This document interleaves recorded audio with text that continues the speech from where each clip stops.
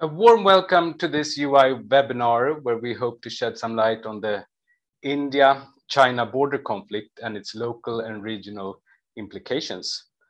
The webinar is broadcasted on Facebook and will be posted later on the UI website.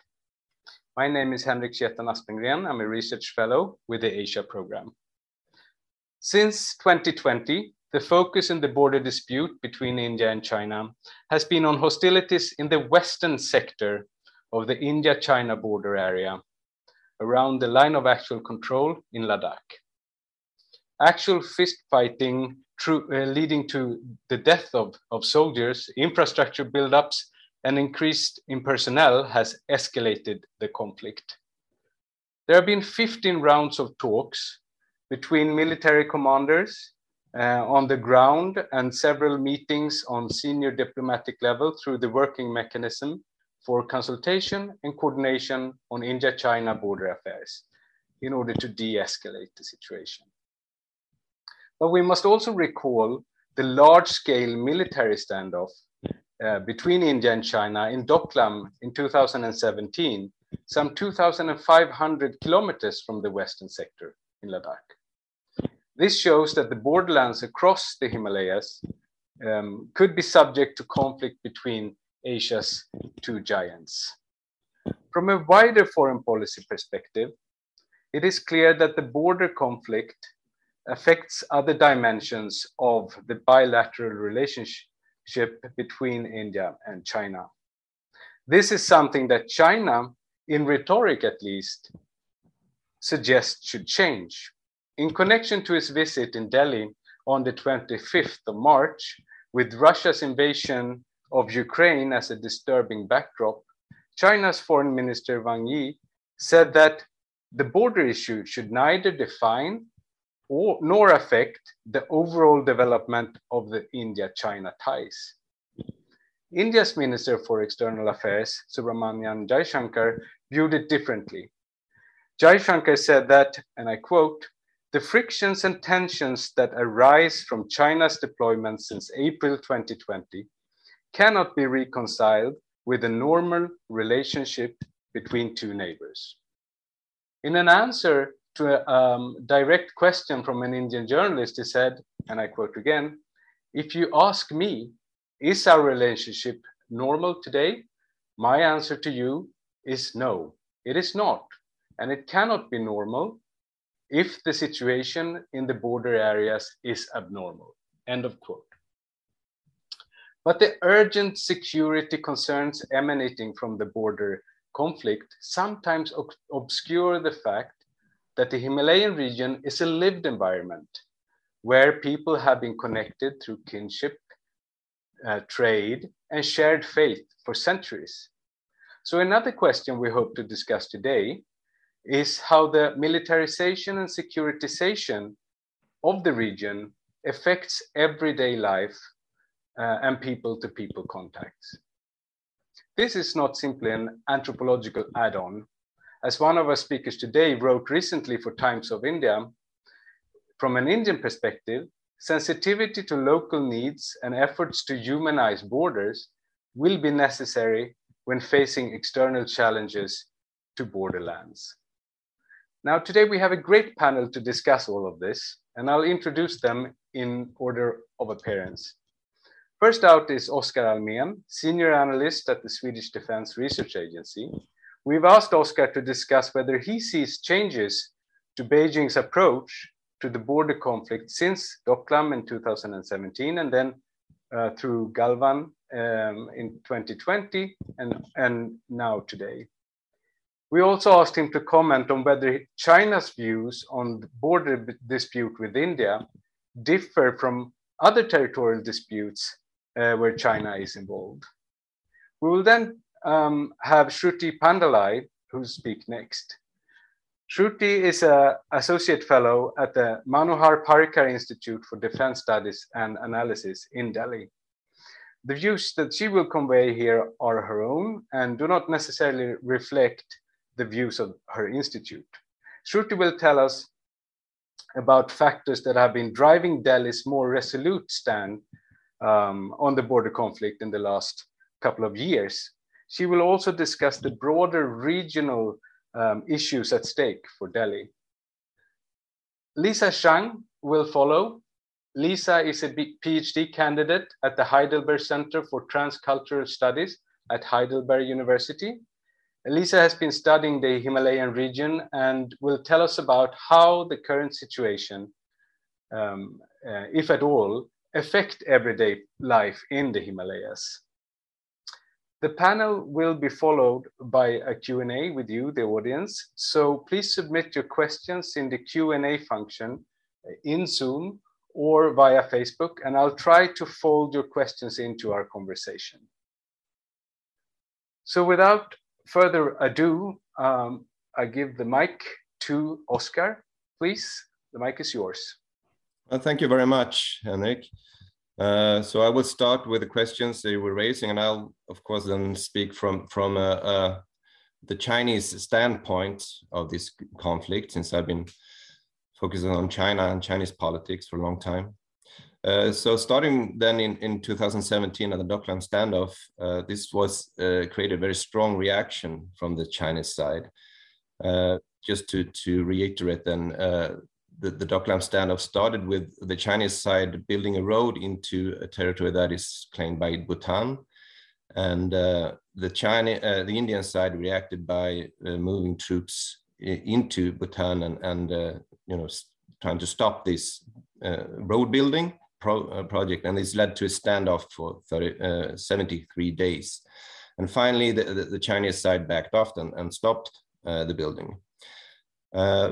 But from the Chinese PLA side, they noticed that this was a tactical disadvantage from the Chinese side, and they decided then to improve the infrastructure along the line of actual control. Between 2017 and 2020, they actually doubled the number of military installments, such as heli platforms and airfields and things like that along the line of actual control. So that resulted in a quite dramatic change in terms of infrastructure build up along the border.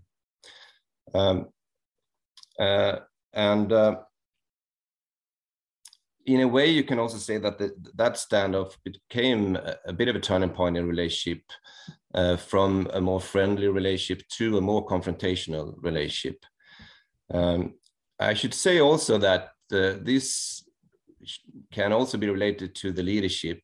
I'm not going to talk a lot about Modi, of course. The Indian side can explain that. But from a Chinese perspective, they see Modi as being a very nationalist leader, and that is pursuing a much more assertive policy from the Indian side. But of course, from the Chinese side, we had Xi Jinping, and at this time in 2017, he was really started to pursue a more assertive foreign policy, not only in terms of in relation to India, but generally. And he was changing discourse of what China's role in the world should be. So you can also connect it to Xi Jinping's important position at this time. Then this further developed and kind of peaked. Not only, of course, China built this infrastructure along the line of actual control, but also the Indian side. And by May in 2020, then the Chinese side had deployed troops to areas where the Indian side argued that it was the Indian side of line of actual control, which led to confrontations. And eventually then this led to the clashes in June 15, 2020, where, as we heard already previously, a lot of soldiers were killed. And the Chinese side has only claimed 4 casualties so far, but this number is questioned by figures from the Indian side who claim that the Chinese casualties were far more than that. Now, of course, after that deadly clash, which was the deadliest clash since 1967, I believe, this created very strong reaction from both sides. and we now have 50 to 60,000 troops on either side of the line of actual control. So this led to a quite dramatic situation. Now, by February 2021, then there started a de-escalation from some of the points along the line of actual control where the troops were fighting or were facing each other.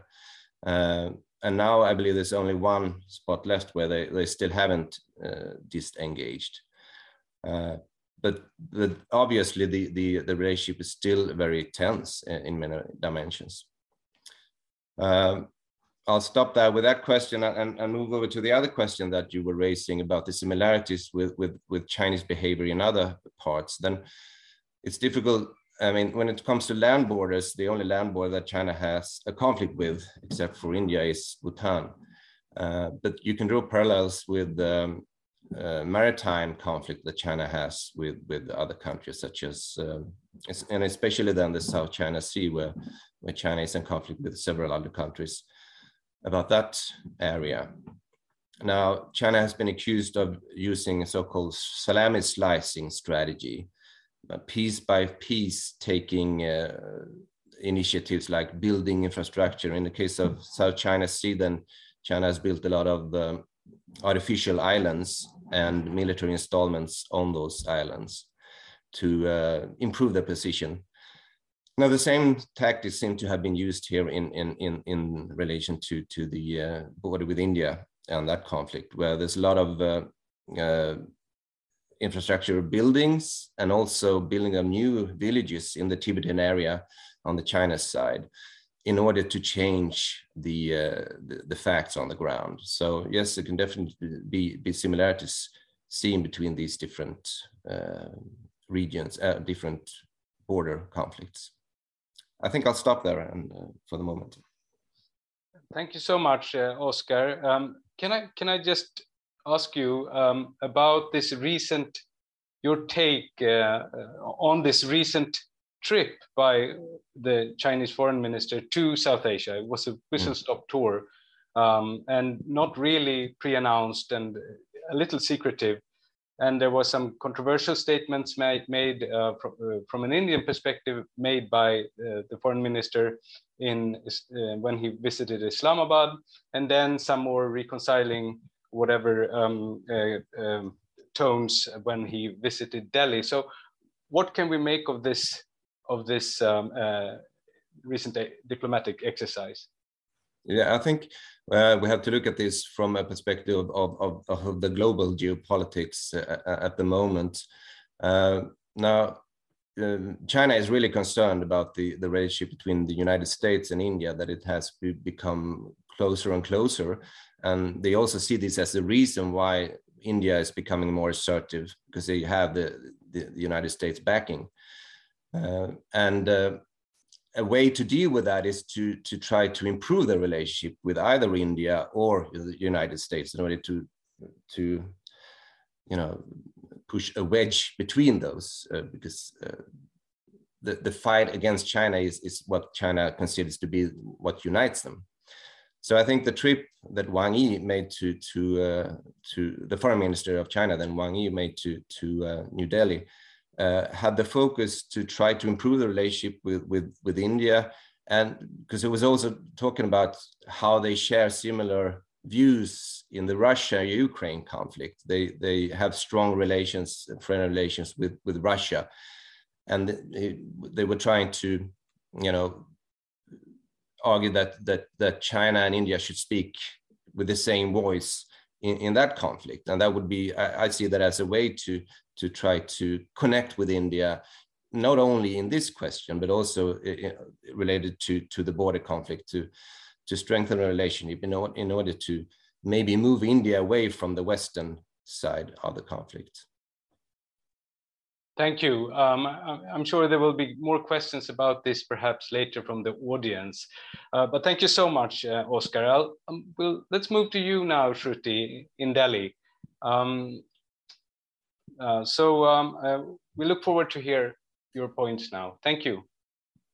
Thanks very much, Henrik. And let me just begin by saying thank you for inviting me to this panel, which has some very great speakers. I think you and Oscar have already done a great job of providing a rationale, and setting the stage for Chinese action.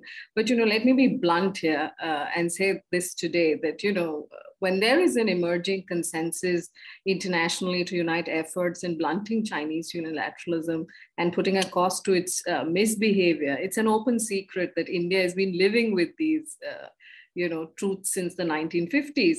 Chinese, patterns of provocation have endured for over 5 decades, and efforts at palliation or mitigating tensions without curing the root of the problem have also endured and remained very cosmetic.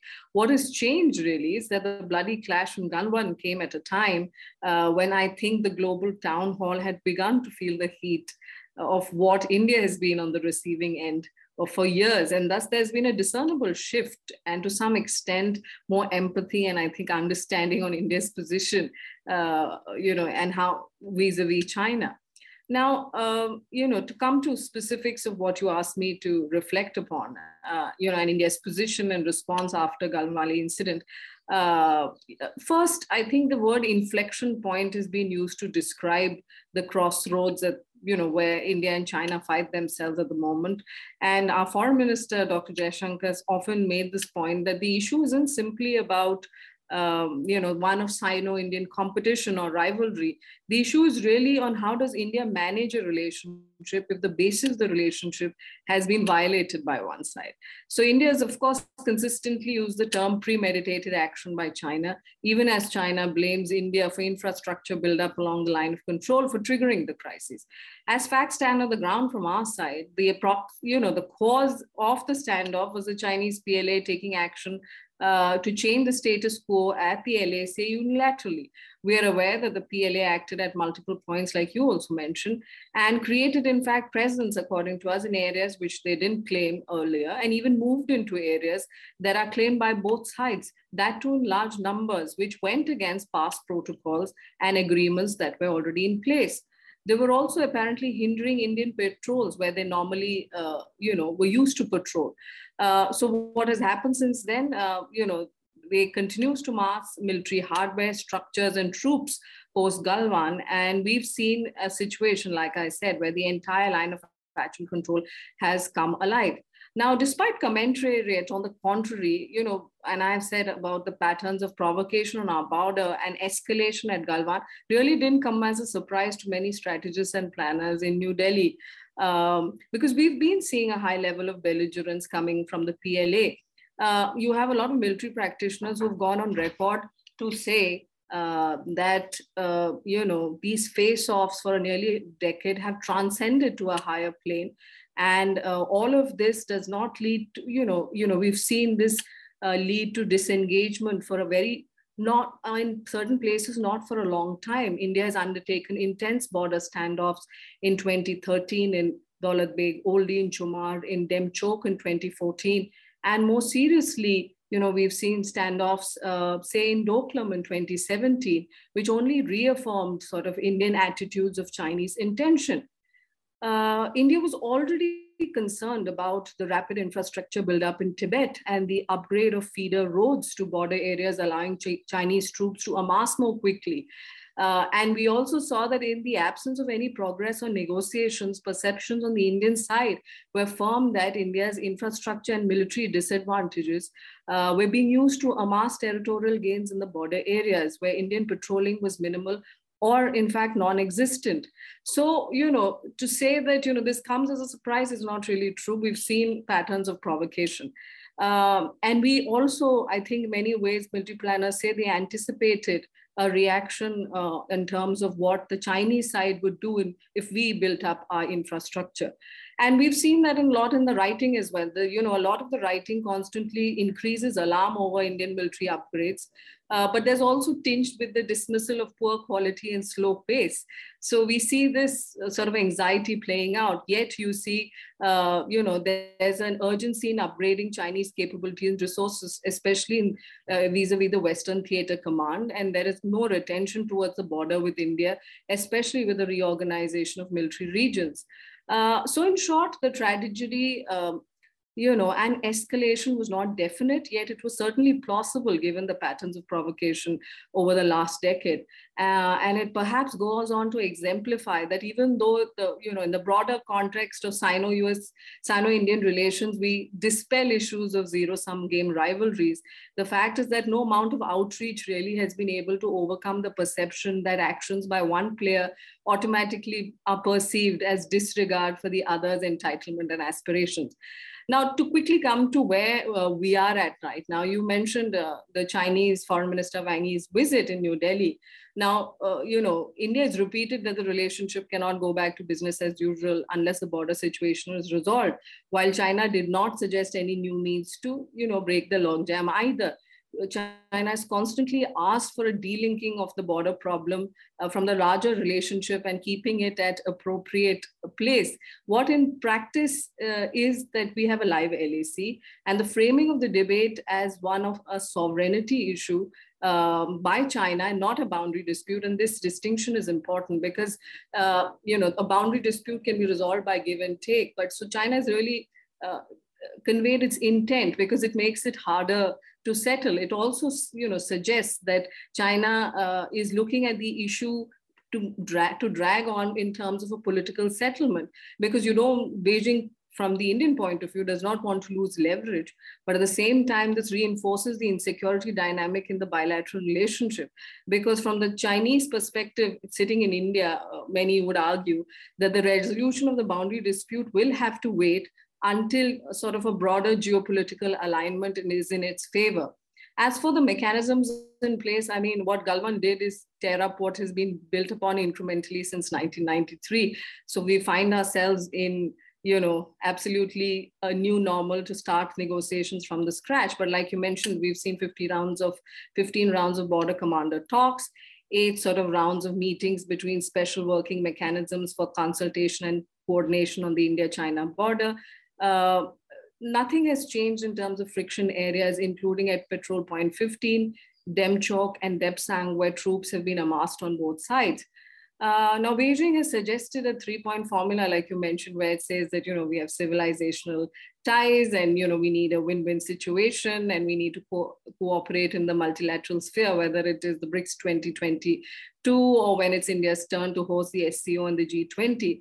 But the fact remains is India has also not really moved from what it's saying, and the fact that 3 mutuals of mutual respect, sensitivity and interest remain the determining factors in this relationship, and any expectation that they can be brushed aside will not happen. So, and it's not realistic. So I think the fact remains that the needle has really not shifted, despite the optics that perhaps this visit aimed to achieve in the broader way that Chinese narrative works both for the external and the domestic audience. Now, what has, in the end, I want to talk about what implications does it have in terms of the current state of play in India's larger strategic calculus. What Chinese actions have really done is triggered a rethinking in India on its China policy, and done what is perhaps was even more difficult in the past, which is bring India and the United States together, especially on managing the rise of China. Today, you see India, whose economic relationship with China was very dependent, is taking steps to initiate the rewiring of global supply chains, maintaining access for global commons, keeping in check tech nationalism. Of course, you see groupings like the Indo-Pacific Theater becoming so important with the Quad, Quad Plus, and many other 2+2 dialogue mechanisms coming into place. So this push for a coalition of the willing, if you will, against Chinese bullying would not have happened at the scale and speed that it has in the absence of Galwan.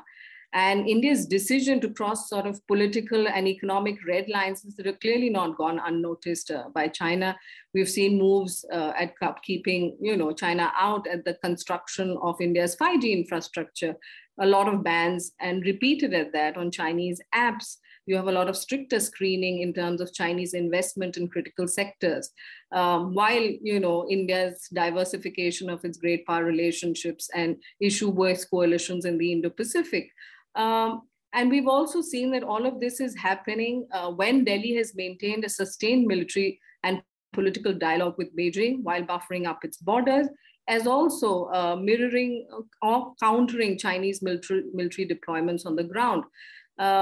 So as Doklam proved in the past that, China's forays into South Asia, including in adventurism in the Indian Ocean region or the disputed borders, are generally aimed at imposing reputational costs on India. So as a result, China will be more inclined to manipulate from the Indian point of view, the game to improve its strategic payoff vis-a-vis the United States. Now, this is problematic because the Beijing's framing of the Sino-Indian relationship increasingly through the lens of Sino-US fallout, troubles India because it seems that all the work done in the bilateral relationship so long has been thrown out of the window. So given the above, despite high-profile meetings and so on and so forth, anxiety remains, and I think these tensions will continue to affect the larger politics in the region. I'll stop here, and thanks very much for the opportunity. Thank you. Great, Shruti.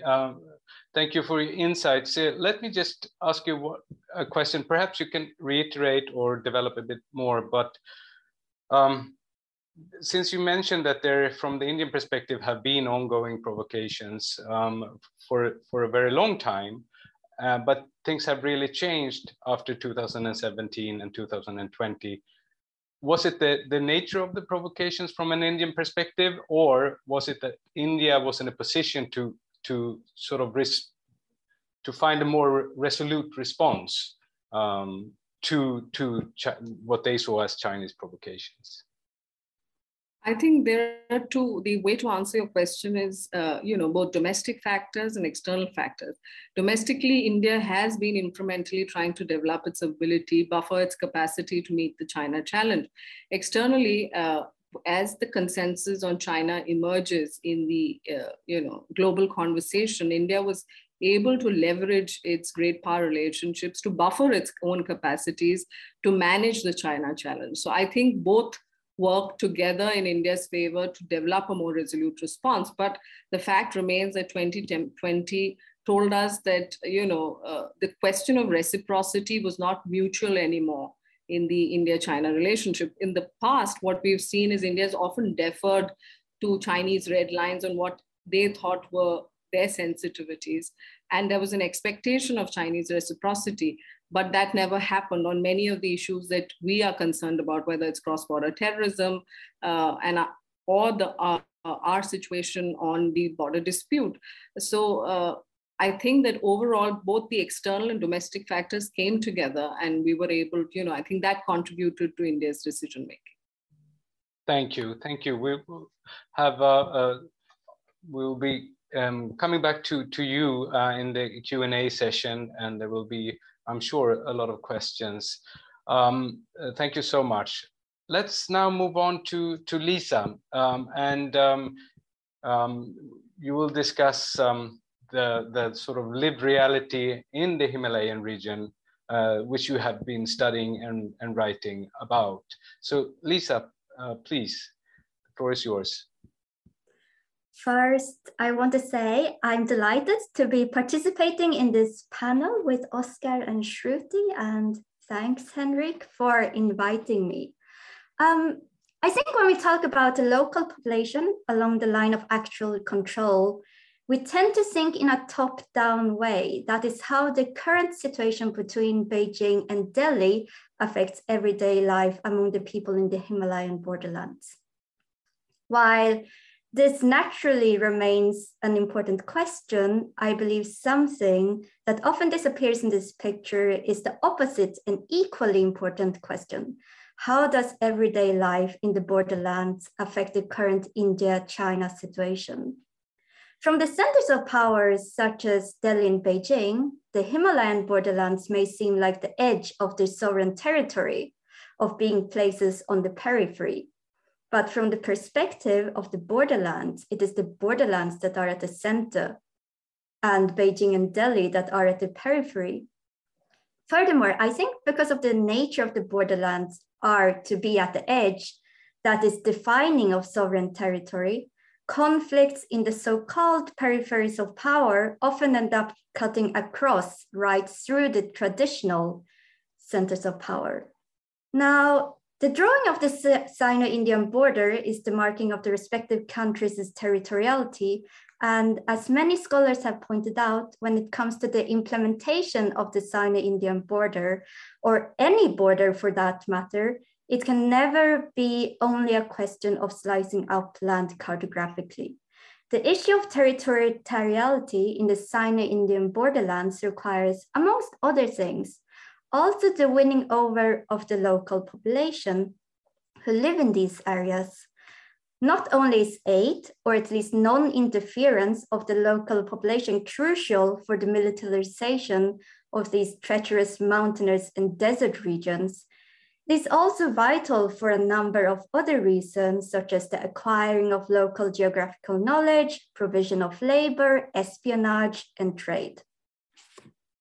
So since the 1950s, the People's Republic of China and the Republic of India have worked consistently to develop the border regions and accommodate the people there in a bid to win them over to their respective sides. Take the example of the eastern sector of the border, Arunachal Pradesh.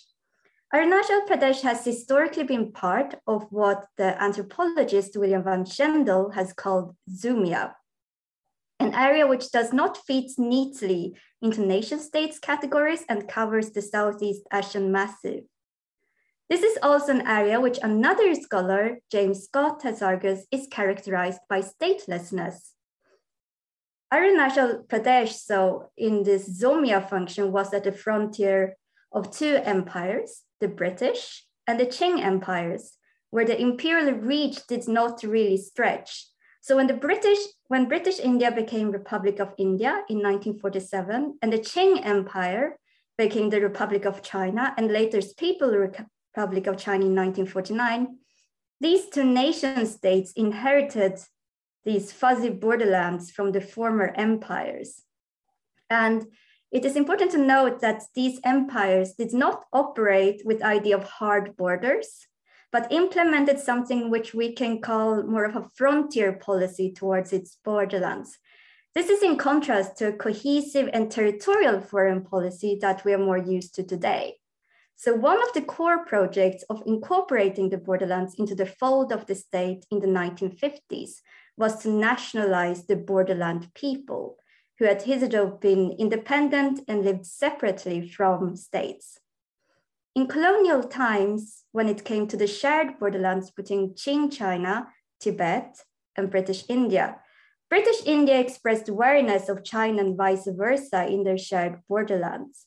However, from the time the PRC and the ROI became established, an even more powerful and intricate game of what Bernice Guyot-Richard has called shadowing began. In the incorporation of borderland people into the Chinese and Indian states, the two states perceived the borderland people as potential aides and threats who could choose and defect to the other side if it suited them. In this sense, India became China's shadow state and China became India's shadow state, as the idea of the other state lurked in each state's imagination. Which side would the borderland people choose? In the 1950s, the Indian state, as it began to incorporate NEFA, now Arunachal Pradesh, and the Chinese state began the so-called peaceful liberation of Tibet, both states initiated several developmental projects and put money into the borderland regions to raise the living standards of the local population. Not only was this because the two states wanted to militarize and concretize the border, but also because the two states wanted to gain the loyalty and cooperation of their borderland people. These developmental efforts on both sides of the border did, as could be imagined, intensify after the 1962 war. Until this day, my colleague Misra Raman tells me some of the Adi and Mishmi tribes in Arunachal Pradesh played the so-called China card. So despite harboring Indian nationalist sentiments fostered in large part by Hindi schools in the region, these tribes know they can always move to the other side if the Indian state does not meet their conditions and demands. In this sense, low politics affects high politics and vice versa. And there is a dialectic between the two. So these Adi and Mishemis communities have the ability to negotiate the border tensions to their advantages at times. They are aware of that the infrastructure projects and road building that connects their villages to Greater India are not necessarily there for their own development, but are part of a larger project in order to keep them loyal and useful to the Indian states in view of the threat of China. And they, funnily enough, call these roads China Grace roads. What is important to keep in mind, I think, when we talk about the borderland people along LAC is that there is no such thing as a homogeneous borderland along the line of actual control. These are heterogeneous communities, and they act differently to the China-Indian situation. So the Galwan skirmish in 2020 may have had a great impact on the local population in the bordering areas in Aksai Chin and changed the ethnic demography as the Indian side brought in 12,000 workers to work on the Indian infrastructure projects there. But to borderland people in Arunachal Pradesh, Aksai Chin is very far away. Rather, what may arouse Indian national sentiment in particular would be, for example, if the Chinese side detained some Adis from the Indian side or vice versa, and this might arouse nationalist sentiment. So for example, the Indian boycott China campaign after the Galwan Valley skirmish hardly had any effect on the Arunachal Pradesh borderland population. So this is one case of nationalist sentiments in the Adi and Mishmi communities in Arunachal Pradesh.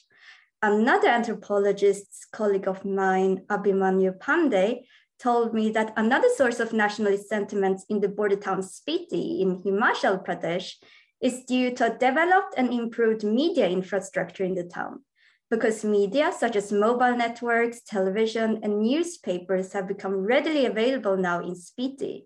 It has made the town lean more towards the BJP and become more nationalistic, although it historically tended to vote Congress.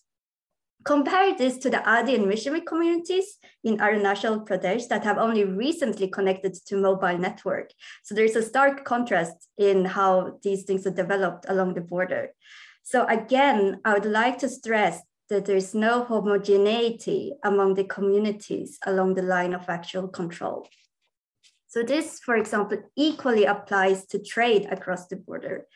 Trade has, of course, historically been important to the borderland regions for centuries.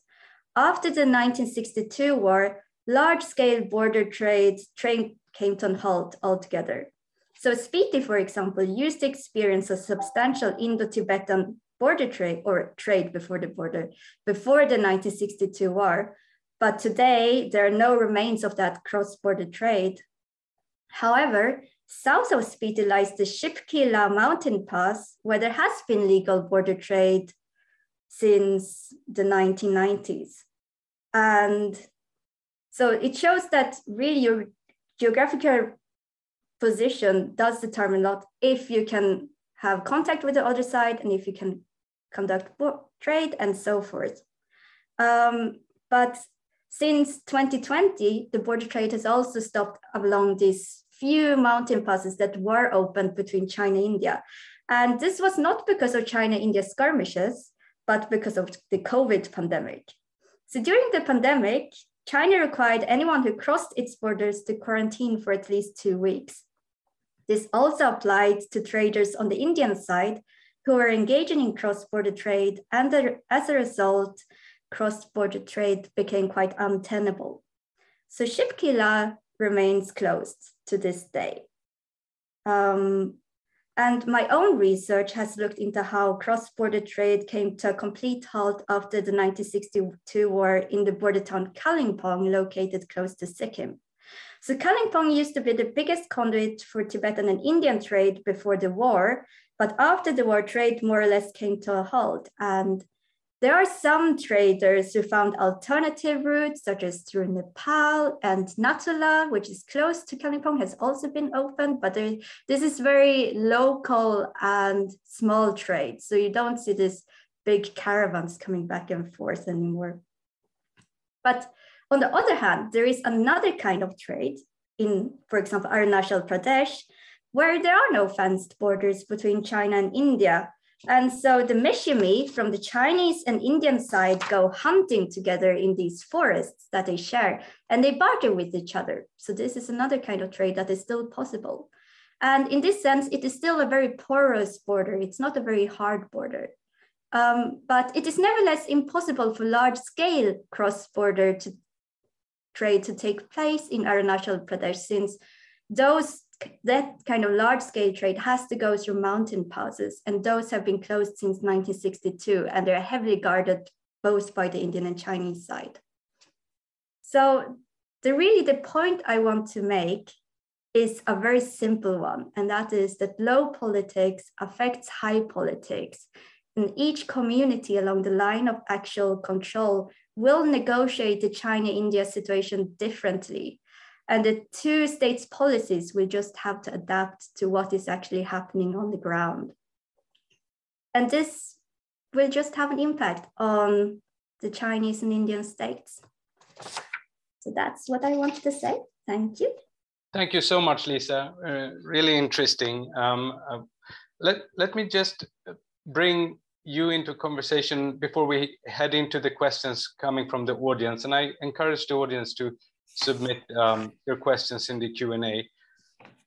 Bring you into conversation with Shruti on something that Shruti just published in Times of India about the need from the Indian side to sort of engage the border areas and populations there. So there seems to be a sort of similar idea here, but do you think, from your perspective, Lisa, these sort of projects to sway or woo the local populations in development projects, have they been successful, or are they sort of missing their target?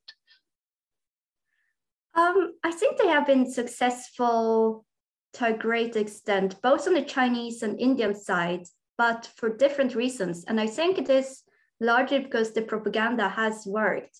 So on the Chinese side can clearly feel, for example, in the South Tibetan area or Arunachal Pradesh, that the Chinese side is richer. They have better houses, they get more money, there is more development. On the other hand, the Indian side, they know they have freedom and democracy. And it's also, the Indian side knows that there can be more room for negotiation with the Indian state because it's not as strong as the Chinese state. And I think both countries really have realized the importance. Since the 1950s, there have been consistent efforts to develop these areas in order to win over their own sides. It's really quite amazing to see these big mansions on the Tibet or in the development on the Tibetan side. And yes, I think both sides have been pretty successful. And I think one part of why it has been successful is that maybe there hasn't been that much communication between the two different sides in that sense.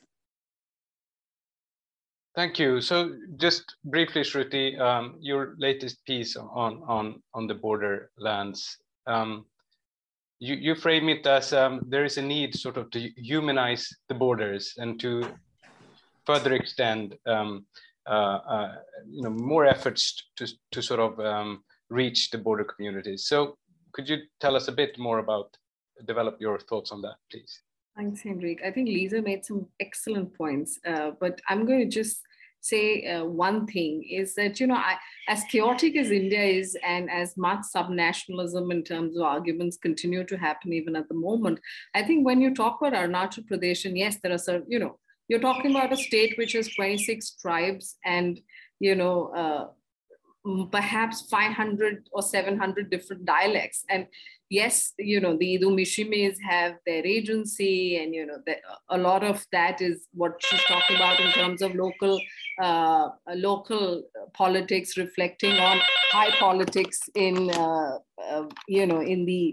larger scheme. I'm sorry, just a second. I'm at work. There are calls coming in the larger sense of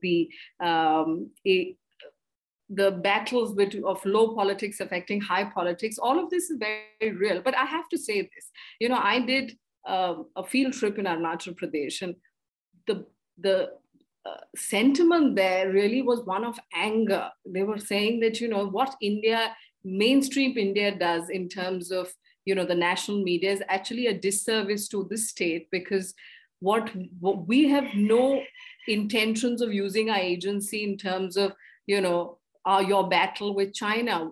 China is not the problem. The problem is the socio-economic development in the state. We don't care about China. We're Indians, and please recognize that we're as Indian as Bengalis are, or as Keralites are, as, you know. So this was a palpable conversation among the locals about the problems that they are facing. So they said China is the least of our concerns. What our concern really is at the moment is the socio-economic development, where my kids study, you know, our access to schools, colleges, etc. Yes, China plays the infrastructure card, but there's clearly a reason why we don't buy into it. And the third factor they said is, you know, this whole question of, you know, cross-border and the claims that Chinese make in terms of South Tibet and how it's lapped up in narratives, even in New Delhi, because there's a lot of lack of awareness, is that they constantly say that, yes, there's 11% of the population which is Buddhist, but the rest of the tribes are, you know, animistic. And this doesn't seem to translate into the larger, broader audience, even in India, because we seem to conflate everything that happens with the Dalai Lama to the whole of the state. And that is seen as hugely problematic. So my short answer to that question is, yes, there are huge problems in that we are trying to catch up in terms of infrastructure and socio-economic development on our borders. However, having said that, you know, where does the I'm not really sure about how much agency in terms of the, you know, locals use in terms of trying to negotiate better that we'll go over to China if the situation doesn't improve in India. I don't think that situation exists at all. I think Arunachali identity is very, very solid. They're very proud of their identity and their tribe, especially their tribal identity, and they associate that with India, and they say it's a choice they have made and they're very proud of it. So I'll leave it at that. Thank you. Great. I'll ask you a question now, Oscar. We'll pick up some questions from the audience. So one question I have is, you know, Shruti mentioned the sort of some of the statements made, and you also mentioned them from the Chinese foreign minister and how they were received in India. So this idea of separating the border conflict from the larger picture of China-India relations, is that has that been a Chinese position for a long time, or has that changed over time? That's one question I would like to ask you. And what are the possibilities? I mean, how sincere are those overtures? Because some of the comments here in the chat box are about the possibility of China and India to actually become not perhaps allies, but at least cooperate to a larger extent than they're now doing. So if you would assess these a bit, please. Yeah, thank you.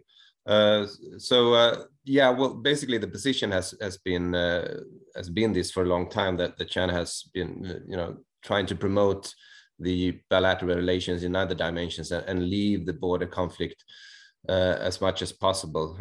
And I think, I mean, from a Chinese perspective, they feel that they are, you know, the time is on their side, basically, not only in relation to the United States and other countries, but I think also in relation to India, even though India is also an emerging power. So I think there's a strategy to the more time, you know, passes, the China becomes stronger and stronger, and this also, I mean, it's very clear from the Chinese side that there is a strong sense of self-confidence, and that China is right. And I think there is a strong belief in this as well, that this is the way it's going. And I mean, in a way, it's becoming a part. I mean, this narrative is becoming so dominant in China now, and the people that are actually trying to question it are really being marginalized. I mean, you hear scholars who complain about this problem, that young students, for example, they are completely unrealistic, and they are so immersed in this idea that China is becoming more and more powerful that it might be dangerous, because they don't realize that, you know, it's not realistic in a way. And of course, when you have at the same time more censorship and more less and less pluralism, then you turn into a kind of a spiral where there's not much room for alternative opinions. And I mean, we can always draw the parallel to the situation now in Russia, where, I mean, the image of the world kind of becomes, you know, not really correct, and that makes you take not very well calculated decisions. And there's a risk that you will have a similar situation appearing in China and the decision making of the Chinese leadership. Thank you. I'll ask a question now from the audience to Lisa first, about you mentioned that, you know, the what you call the low politics can affect the high politics, and one question from the audience is about the depth of the connections in the region. But I mean, how connected are the different are people in the region across the area? But I would also ask you whether is this connection that people feel in the border areas, or that they have through kinship and other means, is that something that extends outside of the border area? Are there sort of groups that have migrated from the border area that have feel familiarity with people who have migrated, you know, to other parts of China, for example, or other parts of India, so that the links can be sort of multiplied in that way? Can you elaborate a little bit on how the links can be multiplied? Well, yes, my question is, since is the connectivity felt among people in the border areas, is that isolated to people in the border areas, or are there connections also elsewhere in India and China emanating from the groups from the border area that have moved within India or moved within China, for example, so that the links are sort of multiplied and expanded? So from what the little because I study a particular border town, Kalimpong, so I'm not sure how well it translates into greater border region.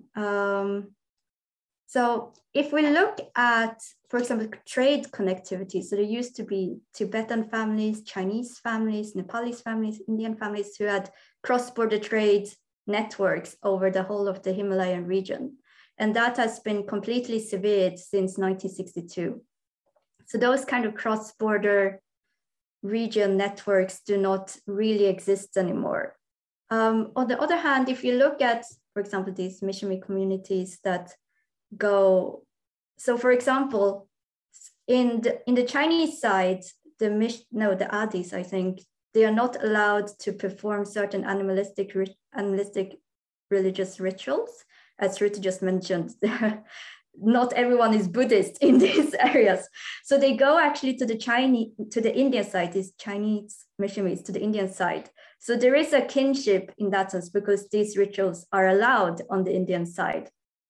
But I don't think this, I mean, the border region is very sparsely populated, and I just don't know how much this would translate into if they moved further away and if they retained this contact, especially to the other side of the border. I find this intuitively quite unlikely, but I wouldn't be sure. Thank you. Question for you then, Shruti. In terms of keeping the border conflict connected to the wider relationship between India and China, that the Indians have have kept that. I mean, have done that for quite a while now, as you say. Do you think is that a cross-party, or is that sort of idea of keeping those issues connected, is that across parties, or is it something that is now very strong within the current ruling party, or do you see that also in other parties, that the Congress, for example? I think Indian foreign policy has been fairly consistent on China. But what has changed over a period of time, like I've described, is this expectation that Beijing will finally come around to see things from the Indian point of view, because the amount of political investment actually both sides have made since 1993 to put confidence building measures in place, have to ensure that low disputes remain, if something does happen, provocations happen, things are wrapped up locally. But I wouldn't. But what we saw is that, like I've been saying, there is no reciprocity in this sensitivity. And I think now on the China question, that there is unanimity across, party lines on how India needs to react. And I think India being a democracy, what public sentiment does count, even though, I've written a paper on whether public sentiment translates into, impacting foreign policy agendas in India. However, I do think what Galwan did in 2020 was mainstream the anti-China sentiment in India.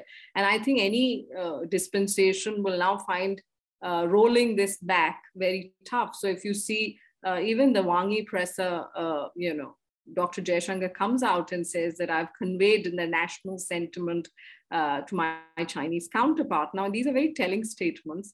So I mean, to a short answer to that question is, I think there is a unanimous sort of understanding of where China stands and where India stands on the China relationship, and the fact that, we are insisting that there will be no delinking of the border situation with the larger bilateral relationship. I don't think that's rolling back. Thanks. One more question from the audience. I will see how we direct it to. I'll read out here. Is it likely that China could negotiate with India, or with India and US together, and back down without losing face? Why does China feel like this is a conflict that is not urgent to address right now? I think I'll direct that to Oscar. Well, I think one of the problems again then is that from the Chinese side, the suspicion towards the United States mainly is so deep, and it's, you can't really overstate that that they really feel that the United States is, and together with their allies, are trying to hold back China and to contain China, as they claim. But also it's in many ways directed towards the regime, towards the Communist Party. That the Pompeo, for example, said that obviously the Communist Party is a problem, and Xi Jinping. So they feel that it's very difficult during that, under that kind of situation, to expect them to actually negotiate any deals. So, I mean, to me, it's very clear that the only path for the Chinese side is to become stronger and to improve their position in terms of negotiation, and to negotiate from an even stronger position. So, like I was saying previously, they think that the time is on their side, and also I think diplomacy is. I mean, politics is becoming so much dominating in China now that there's a lot of talk about the foreign ministries being, sidelined in a way, and it's becoming much more ideological. So even though there might be a lot of voices within the Chinese diplomacy establishment that have solutions and ideas and have connections, they're not getting that kind of influence. So I mean, you have the examples of these warrior diplomats, for example, that there's been a lot of talk about that around the world, that are really, just destroying China's relationship with other countries. But domestically, it's popular and it carries a strong message. So I'm unfortunate. I'm really pessimistic when it comes to these kind of deals being made in the current environment, which is tragic. I'm usually very optimistic when it comes to politics, but now the current situation in China is, I'm struggling to find positive development paths. And just one example when it comes to the India and China relationship, which I think is very telling, is the case when India was actually going to attend the Winter Olympics in China, but then the Chinese decided to let one of the officers, actually the officer that was in charge of the Chinese side in the conflict with at Galwan, to be one of the torchbearers for the Olympics, which obviously was very good idea domestically because it it strengthened this narrative of China. But it was completely tone deaf when it comes to relations to India. Of course, Indians would be extremely angry. And the result was that India decided to diplomatic boycott, which is in the end was negative for China, of course. So these kind of calculations, you wonder how do they calculate and how do they think? I think it's obvious that in these cases, diplomats with the skill their voices are not heard. Thank you. One question I would like to pick up on something that you mentioned earlier, Oscar, and then ask this to Shruti. This idea that Foreign Minister Wang Yi's visit was also about perhaps driving a wedge between India and sort of the Western powers. What is your sort of view on this? Is it something? How has this situation that is unfolding with the invasion of Ukraine and also Russian overtures to India at the moment with the selling oil at a reduced price and so forth, and also Lavrov's recent visit. Is this putting India in an uncomfortable position, you think, or how is it dealing with this situation that is occurring at the very present?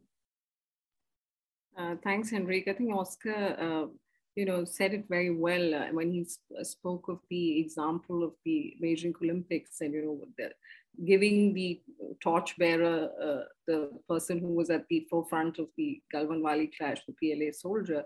What was the messaging that China was trying to achieve? And it goes back, or in fact, Wang Yi, before coming here, talking about Kashmir at the OIC, when that's certainly a red line for India, what is the larger messaging in play? But I think if you go back to the drawing board and if you see what the Chinese have been saying in their writing, especially on India, there are 4 or 5 lines of thought. One is, of course, this, there's this constant issue of a lot of hatred might be a strong word, but the fact that there is an visceral dislike for parity with India.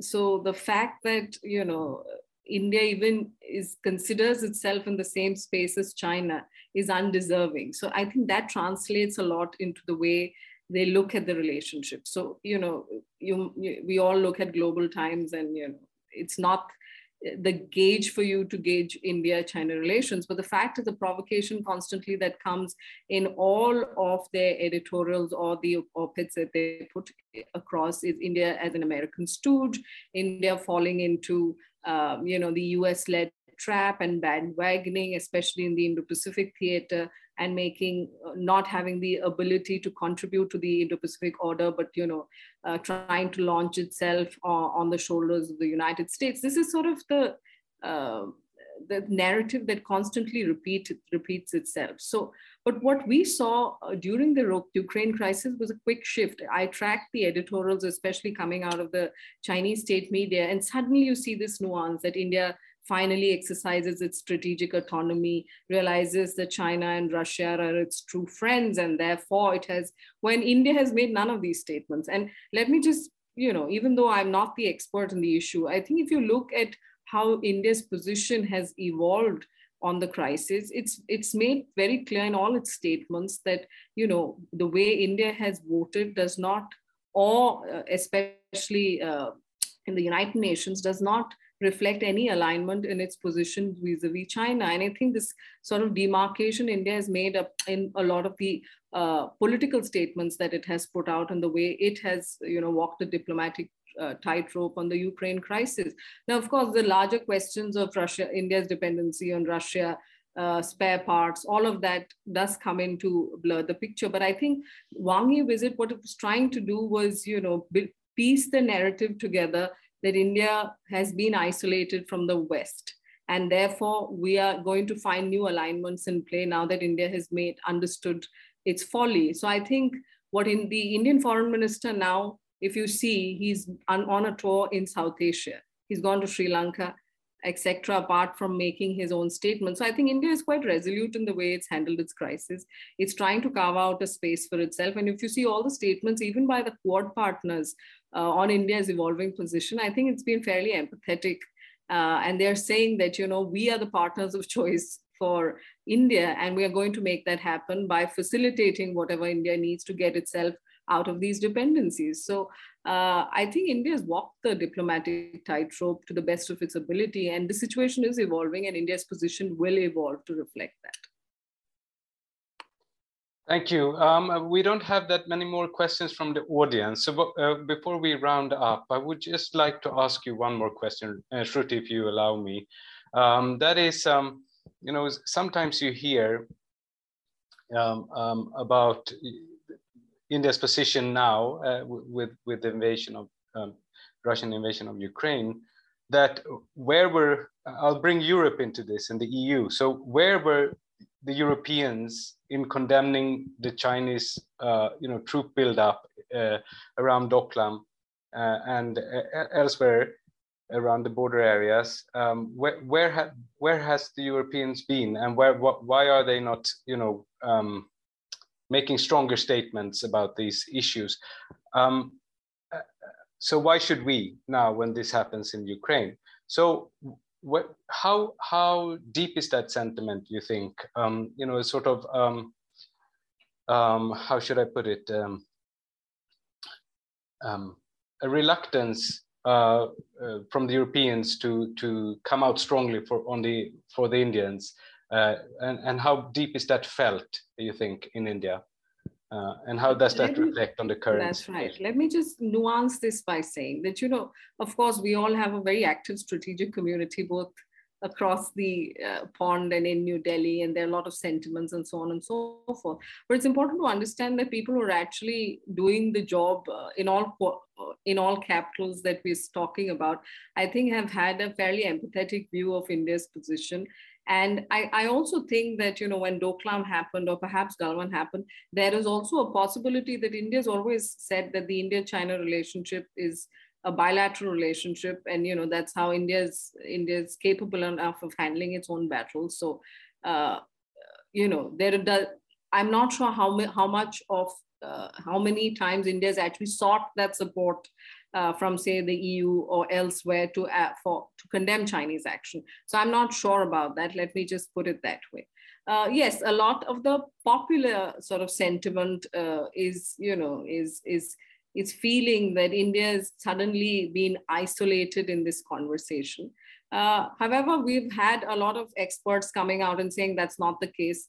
India has steadily, surely, and maybe slowly carved out a diplomatic space for itself with its evolving position. We've had a lot of visits so far. There are a lot of offers, especially from the United States, have come in about how to, supplement India's needs for spare parts and so on and so forth, joint development and R&D.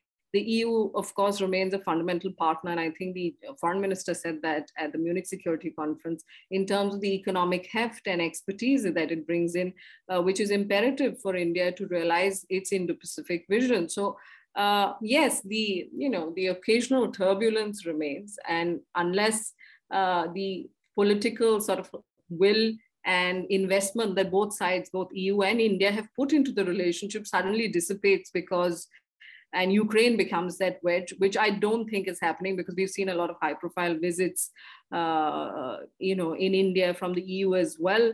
I don't think that we are on that much shaky ground, as it were.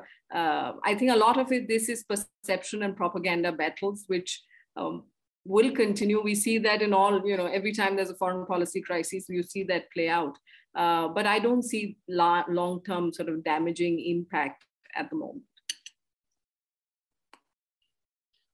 With that, I would like to thank you all the panelists, for very rich and insightful comments, and also the audience for your questions. And I would also like to thank the team at UI for setting this up, Linda and Ylva especially. And so, as I mentioned in the beginning, this webinar will be edited in some form and then placed on the UI website, and so you can return to it for the specifics and details. And thank you so much, everyone, for joining. Thank you, the panelists, and I hope to see you all soon again. Thank you.